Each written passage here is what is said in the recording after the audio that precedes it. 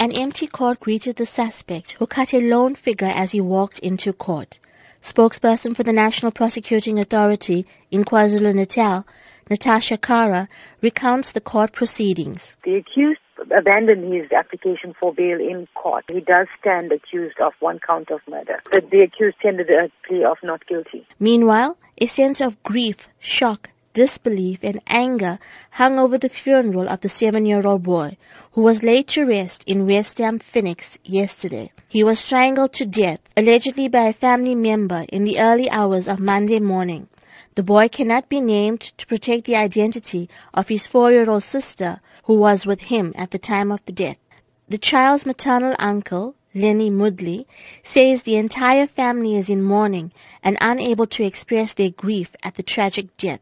It was too sorrowful to even explain. For a 7-year-old child, a different case if a baby was sick, knowing that he's going to pass away, it's fine. But for a baby's life to be taken away. Mudley shares memories of the love and bond he had with his nephew.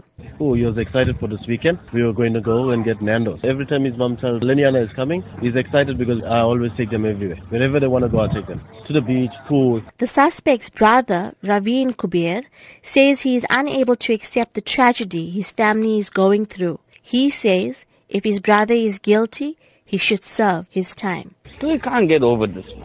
Still can't get over it. What I feel, he must serve his time for what he has done as a brother.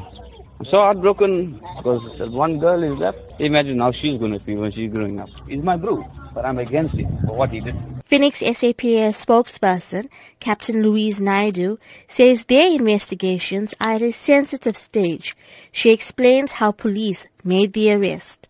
When he was questioned about the child, he maintained that the child was asleep, and that is the reason why he was carrying him. Police requested to inspect the child, and he was adamant that the child was asleep, and so they forcefully conducted an inspection on the child, and it was established that the child was unresponsive. The child was rushed to a clinic. Unfortunately, he was declared dead on arrival. It is at a sensitive stage, but unfortunately, investigation has to continue, and the mother will be interviewed in the process as well.